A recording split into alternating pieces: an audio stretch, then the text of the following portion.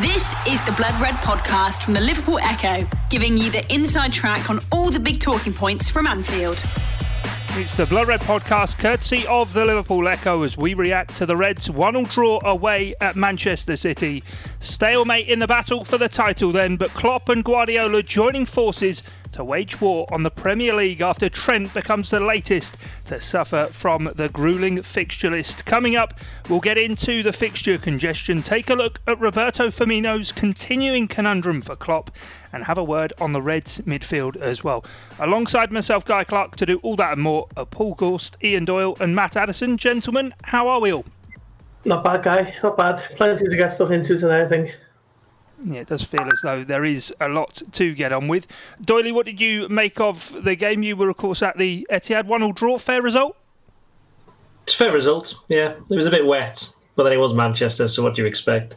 I thought the first half was very good in terms of the quality from both teams. I thought Liverpool caught City out, even though they did exactly what they do every single time they go to City, which is attempt to start really strong and then try and get an early goal. The last couple of times they haven't managed it. This time they did. But they weren't able to build on that because City, who knew, were actually quite good at football and found a way in. We can go through all the goals a bit later on because, you know, I think it's interesting, isn't it? The two goals and the penalty, all of them ultimately came down to mistakes from the opposition, whether it was, you know, foul from Kyle Walker or Liverpool being pulled out of position for the City goal and the penalty. But in the second half, I thought the players got really tired. I think it helped. The conditions didn't help, and the fact that they put so much into that first half. But you've got to bear in mind, it was the 7th game in 3 weeks for an awful lot of those players, and having, I know we're doing the fixtures thing a bit later on, right? But having not had a break in the summer, I think it's kind of caught up with quite a few of them. And you know, as you say, Trent got the injury. But overall, I think Liverpool, let's put it this way, at the start of the week, I mean, I said if you got 2 draws in the next 2 games at Atalanta and City, you would have said that's a good result. They managed to get a win and a draw. They've come through, you know, since losing 7-2, they've been unbeaten in those 7 games. They've won the first 3 games of the Champions League group stage ever. They're 1 point off Leicester. I think, and they've lost, you know, look at the players that they've lost in that time as well. I think they'd have been more than happy with where they are at the moment. Yeah, certainly. I think that second half as well proved, and I think at Ellen Road last Monday night, that the Premier League sort of pitch drainage is a lot higher than the standard of defending right now because the pitch did take an absolute battering. Matt, what did you make of the game? As Dooley said, first half, the quality was absolutely breathtaking.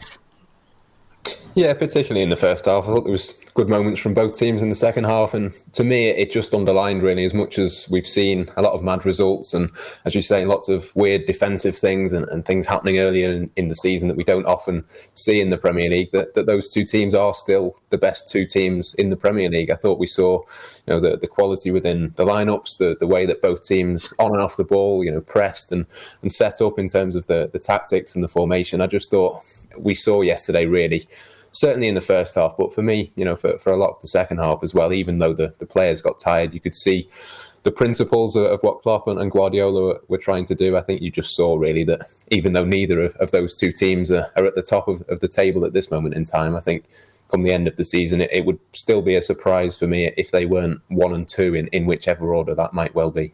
Yeah, certainly. Let's talk about the team selection a bit more then, Gorsty. And Liverpool going 4-2-3-1. It sort of felt to a lot of people like it was something new that Liverpool haven't really done. Of course, a couple of years ago it was a go-to formation for Jurgen Klopp, but back end of last week so much spoken about whether it be Firmino or Diogo Jota, and both started, and it did start fast for Liverpool.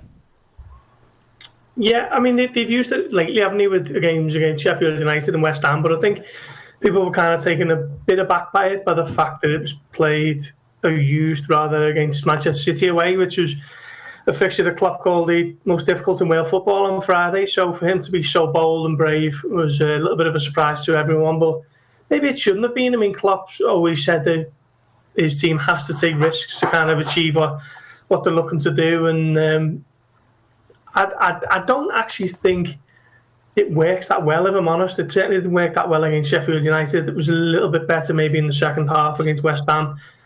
But strangely, the best it's looked was in that first half against City, particularly the first half hour. And I thought Liverpool really took it to City and were on the front foot and reserved their lead before the equaliser. So I think it possibly does have a place in fixtures where teams are going to get men behind the ball and Liverpool aren't going to have to do as much work in midfield, where Henderson and Wijnaldum at times looked a little bit overworked towards, particularly in the second half when Liverpool were pretty much running on empty, weren't they? But I think it will be a horses for courses approach. I think more often than not, he's still going to utilise the three in midfield and just the three up front. But it's good that they've got the option to change it as and when. I mean, Pep Lijnders said at the start of the season that the next thing for Liverpool was to become unpredictable, and I think playing that at Manchester City was as unpredictable as you're likely to get this season from Liverpool. So it was an interesting one.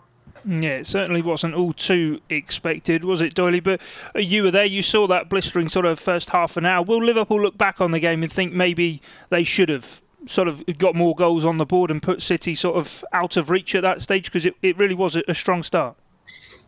It was. I don't think even at 2-0 City would have been out of reach. That's not the kind of team that they are. I mean, City can come at you from all angles, which is what they ended up doing. That's how they got the goal.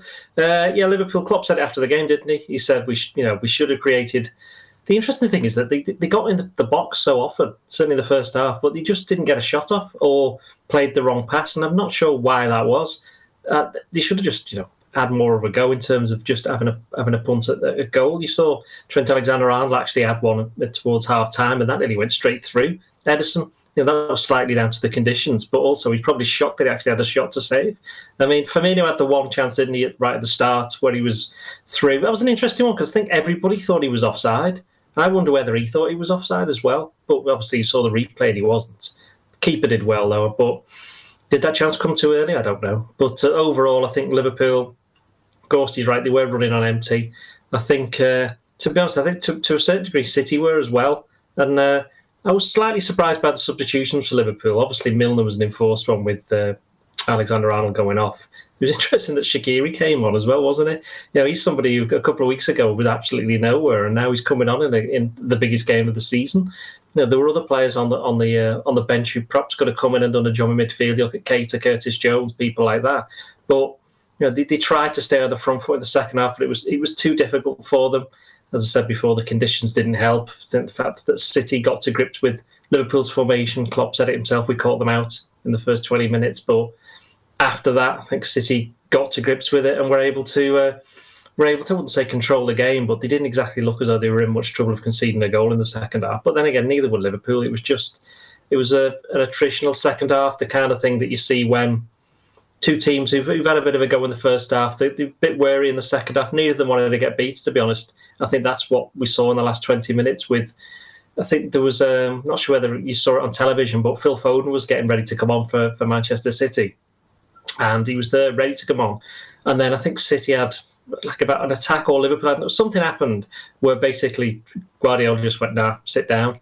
And he never came on. And I think City only made one sub and Liverpool made two, which, considering the chat we'll be doing in a bit about the fixtures and the pressures on strains on the players, seems a bit odd that both of them didn't make all of the subs that they were available. They want 5, but they couldn't use 3. Yeah, certainly. Matt, on sort of how the game did play out, of course, Liverpool getting the lead, not adding to that. I suppose the equaliser was the first real time that Liverpool did switch off anyway in defence. Kevin De Bruyne finds a pocket of space, and then Gabriel Jesus equalises. And then, of course, there's the issue with Joe Gomez that gives City the penalty, which thankfully, of course, Kevin De Bruyne put wide of the target.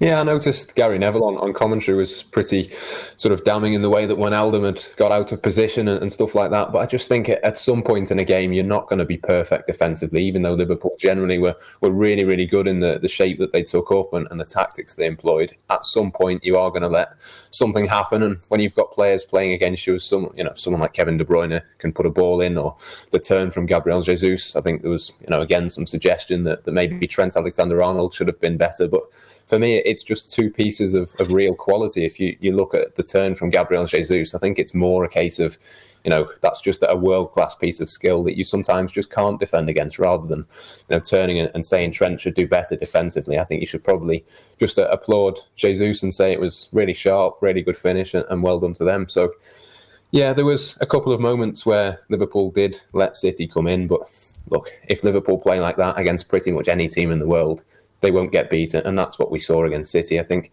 you can criticise Liverpool for those 2 moments, but I'd rather turn it the other way around and say that actually for 89.5 minutes they were absolutely exceptional. So yeah, it's difficult. And then you look at the VAR decision, the handball. It is by the letter of the law a penalty, but I'm sure there'll be plenty of discussion about whether it should or shouldn't have been. Thankfully for Liverpool, Kevin De Bruyne put it wide anyway, so it didn't ending up matter. Yeah, and Doyle, as you said in your verdict after the game, first penalty in the Premier League to completely miss the target since Riyad Mahrez. What a brilliant coincidence that was. Earlier though, Gorsty, Doyle mentioned that chance for Roberto Firmino. We best have a chat about him. Am I maybe being harsh in thinking that once he'd broken that offside trap, he could have tried to lob Ederson? A mate of mine described it as a sitter, and I was sitting there thinking, have I missed the chance, or have I just had my head buried in a blog update and I've missed a glorious chance? I mean, it was a tough one, wasn't it? The flag did eventually go up, so at the time I assumed it was offside. But seeing it back on the replays, he actually wasn't, was he? He kind of sprung it quite well, and it was a good piece of goalkeeping. But there's no doubt that the conundrum goes on for Firmino. If you look at it, Jota is absolutely flying, isn't he? 7 goals already, and everyone's talking about him kind of looking to break up that front three, and Mane's just being his usual self. Salah scoring more goals than ever. He's never scored 10 goals at this stage of a season when he's been at Liverpool. And Firmino just can't seem to kind of get out of first gear. He obviously had the goal against Sheffield United, the equaliser. But other than that, he hasn't even looked like scoring really. But that's obviously not why he's in the team. But his all-round play seems to be a little bit off, a little bit just kind of lacking in a bit of sharpness that normally he's famed for. So it's a tough one. I'm kind of almost burying my head in the sand at the moment and hoping that he just comes back from international duty kind of renewed and back to his normal self, because it's been what are we now, 5 weeks into the season, 2 months really, and we're still kind of questioning it. So something needs to give at some point, I think. Yeah, Doyley, in terms of there's physical fatigue, of course, but maybe for Roberto Firmino, is it mental fatigue as much as anything? He has played so much football, as you said as well. Not really a break from the end of the season. Last international break, he was flying out to Peru and back. He doesn't really seem to have had any time at all to have switched off. Yeah, it's always been high-level football, isn't it? Liverpool compete for the Champions League and the Premier League and the Club World Cup, and Brazil. Every time you step out onto the pitch for Brazil, there's huge pressure from a massive country. The interesting thing for me is Jota came in and he didn't really do anything, did he? He looked tired, and that's the kind of pressure that he's been put under in terms of the games for the last couple of weeks. But Firmino's had that for about 4 or 5 years now, so it's no wonder he's a little bit tired, because it's almost been relentless for him. But yeah, I thought Liverpool's... I mean, going back to what Matt said about the goal that City got and the penalty, both of them came from... I'm pretty right in Mane not doing the proper work defensively. Wijnaldum had to go out because Mane had been allowed to... City did quite well, actually. Was it something like 17, 18, 19 passes to get the ball out there? So they worked it from left to right, and Mane had kind of not switched off, but he wasn't particularly paying full attention, and Wijnaldum had to go across. And as soon as that happened, you saw De Bruyne's clipped in, in a bit of space. And it's kind of the same thing happened for the penalty. I'm sure it was the back heel that he tried for Robertson, which is why Robertson wasn't there when De Bruyne was running down the wing, because he didn't execute it properly. I'm sure, is that right for the penalty, or was that a different chance? Or was it the chance for when Sterling saved? One of those two was definitely that. Anyway, so the point being is that when Klopp said in the past about, we defend from the front, there's an example of when you don't get it right, you play against a team like City, that it suddenly puts the defenders under pressure. And when you're playing the 4 up front, one of them gets it wrong, there's one fewer midfielder to cover for them. And that's what happens. City ends up getting a player free in the middle. So, yeah, I know the question was about Firmino. Firmino, I thought he did okay in the first 25 minutes. I thought he was all right. Second half, he just almost completely disappeared, which, again, whether that's him just being bogged down in the whole game or everything, whether it's playing on his mind, I don't know, but he just wasn't involved. And Liverpool did perk up a little bit when Shaqiri came on. He kind of allowed Jota to go over onto the other flank. But I don't know. The thing with the 4 up front is that, and with Gorsty, it doesn't seem to work with those 4, or rather, it does work in very short bursts, and it would work better as a 4-2-3-1 when Fabinho's back, because we've seen loads of times, as guys you said previous seasons, last season as well, you think of a game like Salzburg, when Liverpool went 3-0 up, they got it back to 3-3. Liverpool went to 4-2-3-1, and it gave them a bit more solidity in midfield because of who was there, and then Salah scores the winner. So there's been a few examples of it changing in the course of a game where it's helped them defensively, but this time, because of the players they were playing, it was almost 4-2-4 at times, wasn't it? So it isn't so much about the formation, it's about the players who are selected for it. And I think we'll see 4-2-3-1 a lot more, but as Ghosty said, to play it in a game against City was a show of faith, but it was one that they must have known that they weren't able to carry that through for the full 90 minutes.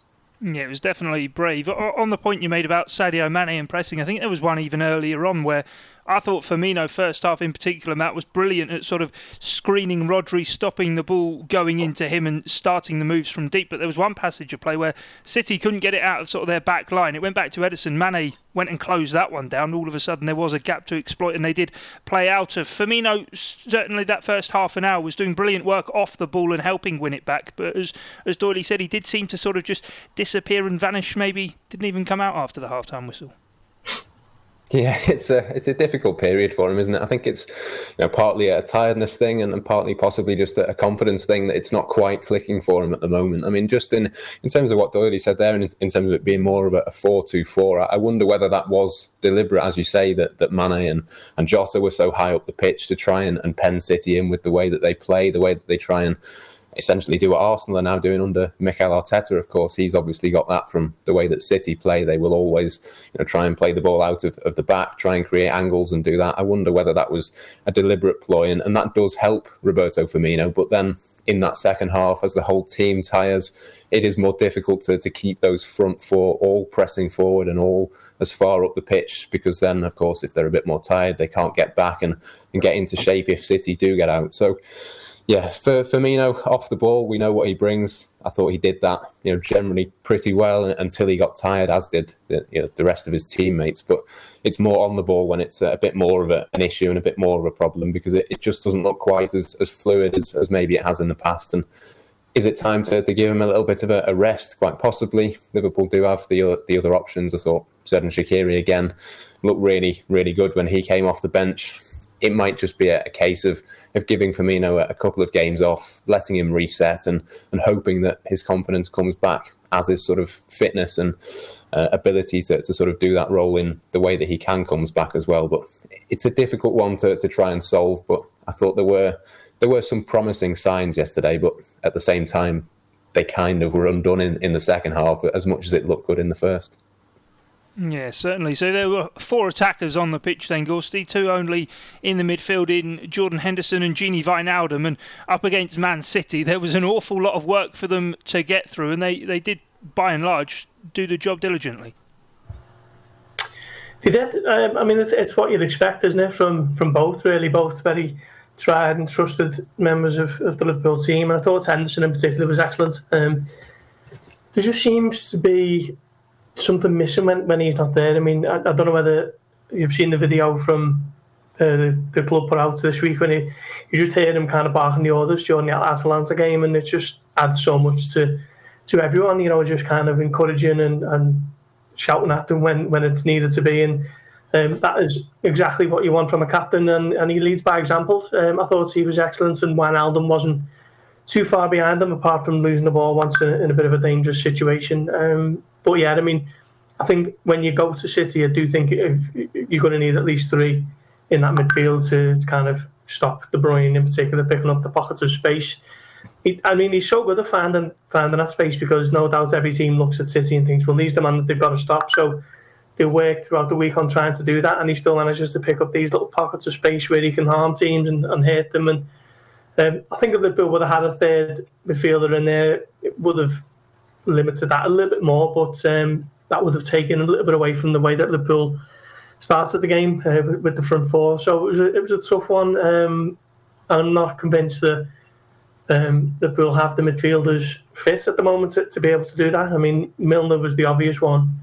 Sure, we're going to get into that in a minute, but he was needed to come on and play at right back, wasn't he? So it was a tough one, and particularly for the last half hour, Liverpool were absolutely shattered. So they'd have come away with that thinking that this is a very big point, because it's still 5 points between them and City, the two who were going to likely challenge for the top spot. So all things considered, it was a good afternoon for Klopp. If the injury to Alexander-Arnold was another massive frustrating point. Yeah, you get Jordan Henderson and 8 in your player ratings, Storley, after the game. Of course, the international break's now upon us. He's had to wait and bide his time a bit to get himself fully fit and really into the groove for Liverpool this season. But I suppose now everybody's just hoping that he comes back from the international break absolutely fine, because these last 2 games he's been absolutely pivotal. Yeah, well, the last international break, Klopp sent him out there basically saying, I hope he gets some games. So he needed some game time. So probably a little bit different this time. But though he was out for, was it nearly 2 months, 10 weeks actually, wasn't it? More than 2 months that he was out when he got injured against Brighton. So in terms of overall fitness fatigue, I don't think that should really be affecting him too much. He's had his minutes managed quite well. In the Champions League, he played one half against, he played one half in the first 2 games. Then he played 60 minutes in the third game. So I think he's been kind of reserved for the Premier League because Liverpool need to get the points on the board, which is what they've been doing after the defeat to Aston Villa. Going back to Wijnaldum, yeah, it was the Sterling chances when Wijnaldum lost the ball. That was the one, and which was, to be fair, as Ghosty said, that was probably the only time he lost it. And the ball he got from Alisson wasn't the best either, was it? He had 2 players on him straight away. It wasn't an all-round great piece of football from the goalkeeper. He went home with the save later on. But Wijnaldum, yeah, he's an interesting one. It's amazing how many of these big games that he plays in, which is why it was such a big deal the other year when he didn't play against Barcelona in the semi-final second leg, and we saw what happened when he came on in the second half there. So, he is somebody that Klopp trusts, and he's quietly just stepped up this season again, hasn't he? He did have all that. Obviously, he's still not signed his contract. And to be perfectly honest, I'd be surprised if he did now. I think if he goes on a free transfer to wherever he wants to go at the end of the season, I don't think anybody could blame him. He's been brilliant for Liverpool, much better than I think any of us thought he could be when he arrived. I mean, when he arrived, he wasn't necessarily a central midfielder, was he? He was an attacking player, and people think, well, where's he going to play? But he's played in just about every position for Liverpool. Obviously, in the Barcelona in the first game, he was up front. So that didn't work quite so well, but he's played centre-back. He's somebody who, as I say, when these big games come along, he's always there because Klopp knows that he's going to get a 7 or an 8 out of 10, no matter what. It's very rare that certainly in the last couple of years, he did tend to go a little bit missing when in these big away games, at least, when he first arrived at Anfield. But since then, he's been a very, very important player for them. The Blood Red Podcast from the Liverpool Echo.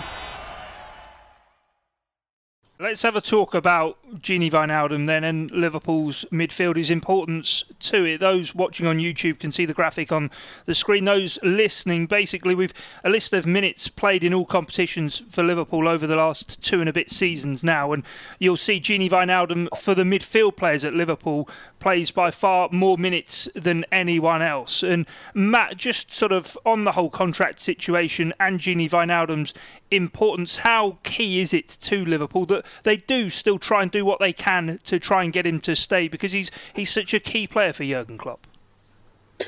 Yeah, I mean, you look at those minutes and you can tell immediately how important he is. You were saying before, he's, I think, played in 80 of the last 84 Premier League matches that Liverpool have had over the last 2 and a bit seasons. 74 of those were starts. So, if he's not started 10 out of 84 matches for Liverpool, that pretty much sums up, his importance, because essentially if he is fit, he's going to be on that team sheet. So I think there was a little bit of a discussion over the summer over, whether Thiago could come in, Gini Wijnaldum could leave. But I think what the first few weeks of this season has shown, and even though we haven't seen a great deal of Thiago, is that they are very, very different players. They offer very different things, and they can work very well alongside each other, certainly in the same squad, but probably in the same team as well when both of them are fit. So, yeah, going forward, it's a really strange one that Liverpool haven't already looked to tie down Wijnaldum. As Doherty said, it doesn't look like it at this stage that they will keep him beyond next summer, which is a massive shame. And you wonder what the sort of plan and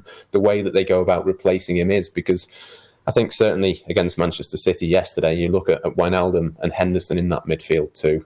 I don't think there's any other Liverpool midfielder that you would have put in there and played a 4-2-3-1. If one of Wijnaldum or Henderson wasn't fit, I don't think you'd have seen, for example, Curtis Jones and Gini Wijnaldum together in a midfield too. I think what Henderson and Wijnaldum have is a pretty unique skill set in terms of being able to get about the pitch, to be able to cover essentially 2 or 3 positions from the one central midfield berth that they occupy. So if you look at the minutes, you look at the way that Wijnaldum has been used by Jurgen Klopp, you do sort of question what the next thing will be for Klopp, because, as you rightly point out, he's been such a monumental part of Liverpool every single, or pretty much every single game since he's come into the club.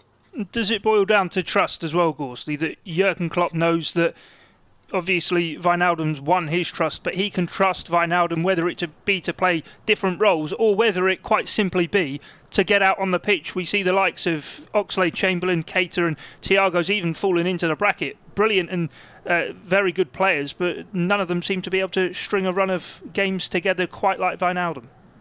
Yeah, I think it's a bit of both. I mean, I think if you look at Wijnaldum and specifically watch him for games, you kind of see how much work he gets through, and that's so important, isn't it, for the Liverpool midfield?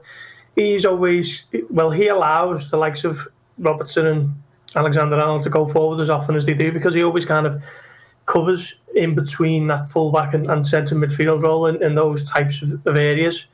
Henderson does as well, to be fair, and obviously Fabinho is more often than not kind of rooted in there anyway as the defensive midfielder. So he gets through so much and allows everyone else to play in that Liverpool team, and they've got enough players who can do that in the team to the point where he doesn't have to focus or worry about being a box-to-box number 10 type of player that he was at Newcastle and that he is for Holland. So it's a very different role that he plays, and yeah, as Doherty says, it doesn't look like there's any kind of news on the contract front for him, which would be a shame if Liverpool see him go for nothing. Then you're thinking, will there be a replacement, or was Thiago his replacement and Liverpool are just going to play a season with a kind of extra number in that midfield area?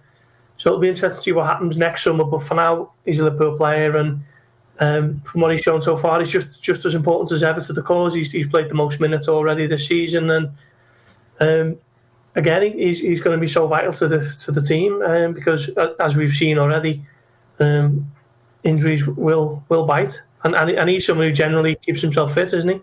Yeah, on that minutes front, and as you say about injuries, Naby Keita over sort of the last 2 now and a bit seasons has amassed 3,529 minutes, which Gini Wijnaldum has surpassed in each of the last 2 full seasons. But Doyley, do we see with Wijnaldum as well, out of possession, as Gorsty referenced there, as much as in possession, just how important he is to this Liverpool team, whether it be helping the front players go and press, knowing that he's effectively behind them, or whether it be Robertson going forward, that he sort of seems to be the glue in that midfield and sort of within the system for Liverpool?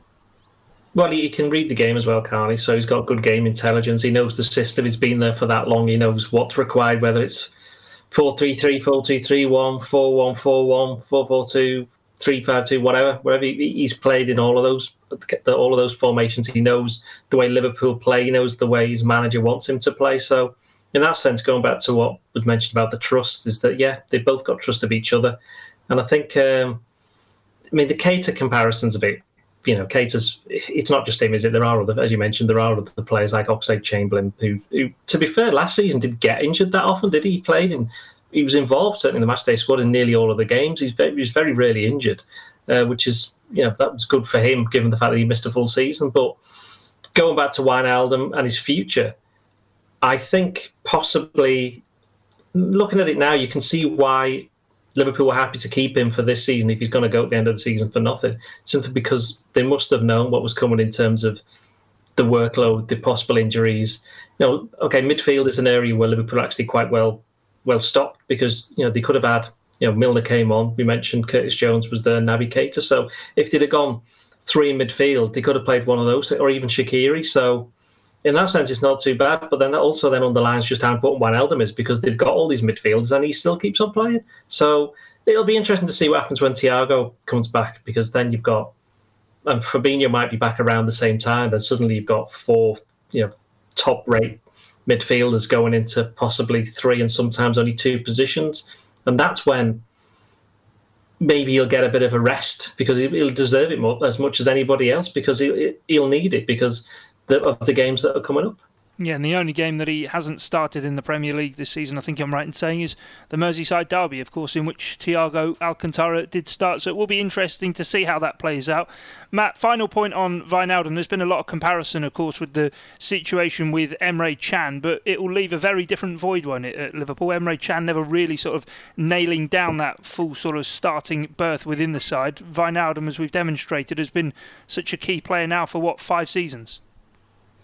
Yeah, I mean, I was never a massive fan of Emre Can, to be honest. I wasn't the biggest fan of the way that he settled into the Liverpool team. I think, he is a good player in his own right, but he's certainly nowhere near as important or nowhere near as good as what Gini Wijnaldum is for Liverpool. I think if Liverpool were to lose Wijnaldum, which it looks like will be the case in the same way as Emre Can, you lose him on a free transfer, it would just be a completely different kind of loss. I don't think you can really compare the two situations. Obviously, both of them, gave everything and played when they were asked to, and will continue to do so, Wijnaldum, and give us all for the rest of this season. But at the same time, you do look at the gap that he will leave behind, and it's a very, very different sort of prospect. I think Liverpool are a much better team now, obviously, than when Emre Can departed, but Gini Wijnaldum at the same time is a much bigger part of this squad than Emre Can was of the Liverpool squad at that moment in time. So, yeah, for me, the only similarity really is that they would lose a player in midfield on a free transfer rather than the actual quality of the two individuals themselves. So, look, Emre Can will have a good career, but Gini Wijnaldum will be a much, much bigger loss for Liverpool, and it's going to be really interesting to see what they do in terms of a possible replacement next summer. Yeah, will be one to keep an eye on. If that's a loss then to come further down the road, Gorsty, there's a more imminent and pressing loss that Liverpool may have to deal with, that being Trent Alexander-Arnold going off injured with what looks like a calf injury ahead of the international break. Jurgen Klopp confirming he won't be part of the England setup, but Liverpool can't really afford to lose him for too long, can they? They can't, no. I mean, he's going to have a scan today, and then Liverpool will have a clearer idea of how long he's going to be out for. But I suppose the international break has come at an opportune time as far as that goes. I mean, it's just another defensive injury for Liverpool, isn't it? Virgil van Dijk one was not really a muscle injury, and we've spoken about that at length. But Fabinho pulled up the hamstring injury, and now Trent's got this calf problem. It's just such a... I mean, it's not really bad luck. It's just kind of a product of everything over the last few months. I mean, Liverpool, no player had a proper pre-season schedule, did they? And they've been playing 3 games a week for the past 2 months. So, it's no surprise to see these happening. And I've seen Pep Guardiola came out a couple of weeks back and said that the muscle injuries are up by as much as 47% at this stage of the season than they were last season. And it's no surprise, really, with everything that's gone on in terms of the calendar and the schedule and need to not compromise as much as perhaps they should have in terms of the entire football calendar. I mean, I think it's ludicrous that we're going off for a round of international fixtures now, and international teams are playing a friendly on top of the 2 competitive games. And I say competitive games loosely because I think some of them are Nations League, aren't they? And there's questions over whether that should be going ahead when the Euros are going ahead next summer. And this is what happens, unfortunately, when the demand on the players is so great. So you're eventually going to get injuries, and it's something that Klopp's lobbied for as long as I can remember. Moaning about, he does have, valid points, but to people who just see it as Liverpool's manager moaning, it's coming across as just complaining for the sake of it. But he does have some very valid points when he says that it dilutes the quality of the games when the game's best players are on the shelf injured. So it's just another one that Liverpool are, unfortunately for now, we're going to have to grin and bear and try to get him back on the pitch as soon as possible. It is crazy when you look at it and think about it, Dolly. The sort of 3 of Liverpool's, what you'd say, first choice 11 in Alexander-Arnold, Fabinho and now Van Dijk are all injured only 8 league games into the new season. It should be when they're maybe sort of at their fittest, getting towards optimal fitness. Of course, Van Dijk's was a freak injury, but I suppose it is only really the fixture list to blame here. I don't even think it's so much the fixture list. It is partly. I just think it's the lack of, Ghosty said, the lack of preparation for this season. I think they were out for so long, weren't they? 3 months, came back, and Liverpool obviously they weren't going 100% for their final few games because they'd already won the league, which is fair enough. But then they had a couple of friendlies. Then they were playing the Community Shield, and then it was another week for. I'm pretty sure it was international games, wasn't it? It was, wasn't it? International games, and then into the season. And the thing as well is the games that have been played certainly last month have all been massive games. It's not like last season where you play a Champions League game one midweek, then you might play a League Cup game, then you might play a Champions League game again. In that League Cup game, you play a completely different team, or Liverpool would anyway, and a lot of the other teams who were in the Champions League would do it as well. But Liverpool have had to play a big Premier League game, big Champions League game. So Chelsea, so City, so United, and same again for Leicester and Tottenham in the Europa League. Although that's not quite as difficult. And look at the two teams who are top of the league, Leicester and Tottenham. So what a surprise that is there when you look at that. And this is going to be the same again after the next international break until they finally go up to I think it's a round of midweek Premier League games then, isn't it? And then there's a week of the League Cup quarterfinals. Then it's Christmas, so it is going to be relentless when they come back. But in terms of Trent, it's a slight concern if it is his calf, because Alisson had that last season. He was out for 2 months, and if Trent's out for 2 months here, bearing in mind that would take him to next year, wouldn't it? Like January, and you're looking at FA Cup third round, possibly something like that. I said, do we still have an FA Cup third round? I don't know. It's just still everything's just leaked. I know they have the FA Cup this week. It went extra time of penalties, wasn't it? No replays. Yeah. So results decided on the day. Yeah. At least that's one extra game that they will be playing, possibly. But yeah, if he's out for that, he's going to miss loads of games. The thing for Liverpool that will be important over the next few weeks is beating Atalanta at home, because then they'll have got through, and then they'll have 2 midweeks where they know they're through to the next round of the Champions League, and they might be able to massively rotate their teams, and that could be a massive deal for Klopp. And I would expect him to make mention of that a bit nearer the time and underline how important that'll be.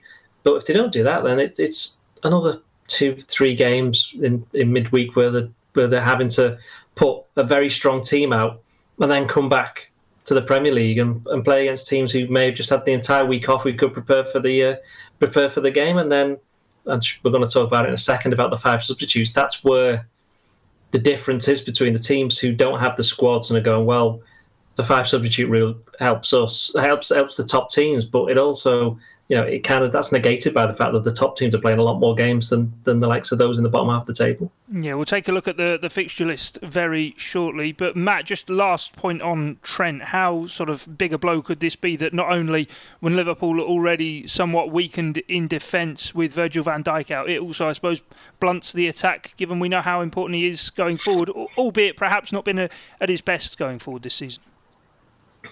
Yeah, it's a massive concern, isn't it, in terms of attacking? But for me, it's just as much of a concern defensively as well, because Liverpool have already been very disrupted in that back line. There's only really Robertson and Gomez who've been there consistently. Matip has only just come back, and who knows whether he'll be able to stay fit over the next few weeks. Jurgen Klopp said himself, didn't he, before the Manchester City game, that essentially he could play in that match because then he'd had 2 weeks to recover. I mean, normally you're not going to have 2 weeks with which to recover from a single match. It's going to be more like 2 or 3 days. So you'd imagine that Matip could pick up something quite easily. Alisson, of course, has had his troubles between the start of the season and now. So it's just that chopping and changing, isn't it, the back line? You want, in any area of the pitch, that to be the sort of consistent basis where you have the same goalkeeper, you have the same centre-backs, the same full-backs, and it's just another thing for Jurgen Klopp to think about, because if Trent is out for a sustained period of time, again, it's going to be more chopping and changing and more different swaps in and out. I think possibly if it had been a little bit more consistent at the back, we might, for example, have seen Kostas Tsimikas when he's been fit. We've still not really seen much of him at all in a Liverpool shirt, but there's just been so much changing in that back line. You just want as much consistency as possible in any season, really. But yeah, certainly if Trent is out, that would just exacerbate that point even more, really. Yeah, and the good news keeps coming for Liverpool with the fixture list. Games absolutely everywhere. You look after the international break, of course. Gorsta, you mentioned that there's going to be 3 games coming up for most countries during the international break. But let's take a look at Liverpool's fixtures then to come the back end of the international break. These are the next 6 in the Premier League. So 4 of the next 5 in all competitions are going to be at Anfield for Liverpool. But Gorsta, looking at the run of fixtures, it isn't until the 19th of December away to Crystal Palace, after which Liverpool will have a full week in which to get some rest and recuperation into their players, whether it be Champions League games with Atalanta, Ajax and Midtjylland, or that game with Tottenham Hotspur on the 16th of December. It is weekend, midweek, all the way until the 19th of December. It is, and I think this run is kind of the byproduct of being a big club, being a super club. I mean, as much as I agreed with Klopp's claims of perhaps bringing back, reviewing the 5 substitute rule and the exertion on the players is basically hurting them. As much as I agree with that, he actually said October's like the December fixture run and November's like the December fixture run, and it's not really true. I've had a look at it earlier today, and Liverpool, between October the 1st and November the 30th last season, Liverpool played 12 games, and in that same time frame this season, they'll play 12 games as well. So it's not, although it might feel like more, it's not necessarily more games. I don't know whether that's just because Liverpool went a little bit further in the Carabao Cup last season or whatever it may be. It's just kind of the way it's worked out. But I think Liverpool are in a good position in the Champions League, that they might be able to rest and rotate a little bit more, particularly with the games at home, aren't they, against Ajax and Atalanta, and that one at Midtjylland is the last one of the group games where you'd imagine Liverpool would probably have qualification already secured against the team that's the weakest in the group, so they can heavily rotate in that one. So it's going to be difficult. It's always tough. Numbers are thin because of the injuries, but still fancy Liverpool to be able to juggle it as expertly as they have during this kind of session in between either international break and that will keep them in good stead for the Premier League title challenge. Is looking at the fixture list, Doyley, is sort of, I suppose, one silver lining for Liverpool that, of course, they've already had the derby at Goodison Park this season, already been away to Chelsea, away to Manchester City. The inverted commas tough games coming up, Leicester, Wolves and Tottenham before Christmas, are all going to be at Anfield as opposed to being away from home? To a point. I mean, with Leicester, they probably enjoy playing away from home because of the way that they set up. They just, you've seen that the games that they've lost, I think, was it Aston Villa home and West Ham at home, were games where they were expected to attack, and the other team just went, nah, not going to be bothered with this, we're just going to sit back, come on, have a go. So I can't imagine Liverpool doing that. But yeah, the game last season at Anfield was a close one against Leicester. Obviously needed that penalty late on, but again, that's the game straight after the international break, so we don't even know when the game's going to get played yet. Imagine if that gets switched to a 12:30 on the Saturday morning. You can imagine Klopp's going to go absolutely spur. But having said that, I hope it's not 8:00 on a Saturday night. That would not be good. That was Boxing Day away there. Yeah, I've got a bad feeling it's going to be 8:00 on a Saturday. They'll just move it because we don't even know what's going on with the television, do we? And we know almost certain there's not going to be pay-per-view, and you'd expect it's going to be on Sky or BT like all the games will be. So who knows when it's going to get played? But yeah, Liverpool came through. I mean, regardless of the state of the season, Liverpool's fixture list was hard for those first 8 games. As you mentioned, they played Arsenal at home, which, while Arsenal are better than they were, I'll admit that. It's become a tough game for Liverpool. Let's be honest. They got beat 3 times. Admittedly, 2 was on penalties, so they don't really count. And they played at Chelsea, played at Everton. You say played at City. It's almost as though if you the Villa game has just become this kind of massive anomaly with just not so much Liverpool season, but not even Aston Villa season actually. To be fair, because they've done well, but on the day that I'm pretty sure they didn't expect to win 7-2. If they'd have won 2-0 or 2-1, then fair enough. I mean, yeah, they're a good team, but they only scored 3 against Arsenal, so they can't be all that much. Liverpool come through. That's what they'll be made up at the way things have gone so far. The next couple of games, Leicester's a big one for me, because imagine if Liverpool lose that and then suddenly they've got all them games coming up, and people will be asking the questions again. There won't be any Trent, won't be any Van Dijk.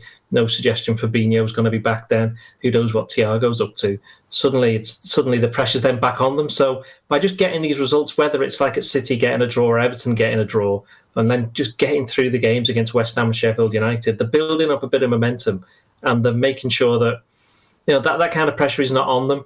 I mean, one funny thing that happened at the game, and I know Ghostie's going to. I'll let Ghostie intervene in a minute because I know he feels quite strongly on this. Is that Robbie Savage was sat near me, and literally before the game he was just like spouting out, "Oh, Leicester can win the league this year. Oh, Tottenham can win the league this year. Oh, Southampton can win the league this year." Played 8 games. There's 30 more games to go. That is a lot of games, and and go on. I'll let Ghostie go on. What did you say? There just seems to be a strange kind of widespread viewpoint that anyone can win the league this season. Maybe it's because the league's changing hands quite a lot and there's been a few freak results, and the feeling that we're in November gives the idea that more football's being played, which obviously isn't the case, is it? Look, it's going to be Liverpool and it's going to be Manchester City 1 and 2 again. I'm absolutely convinced of it. And although Leicester are becoming more and more of a top team, by the week under Brendan Rodgers, it's still going to be City and Liverpool 1 and 2 for me. And I wrote as much in the analysis of the game yesterday. I think, I don't know whether it's just born out of a desire to see someone new at the top, that people are kind of getting carried away by Spurs, Leicester, whoever it may be, Chelsea, whoever kind of puts together back-to-back wins at the moment seems to be getting touted as potential winners. These are the 2 teams that have got 98, 99, 100 points, 97 points over the last few seasons. So it's going to take something special to jump above those 2, isn't it? I mean, I think I might be wrong here, but I'm pretty sure that there's 5 games getting played in May.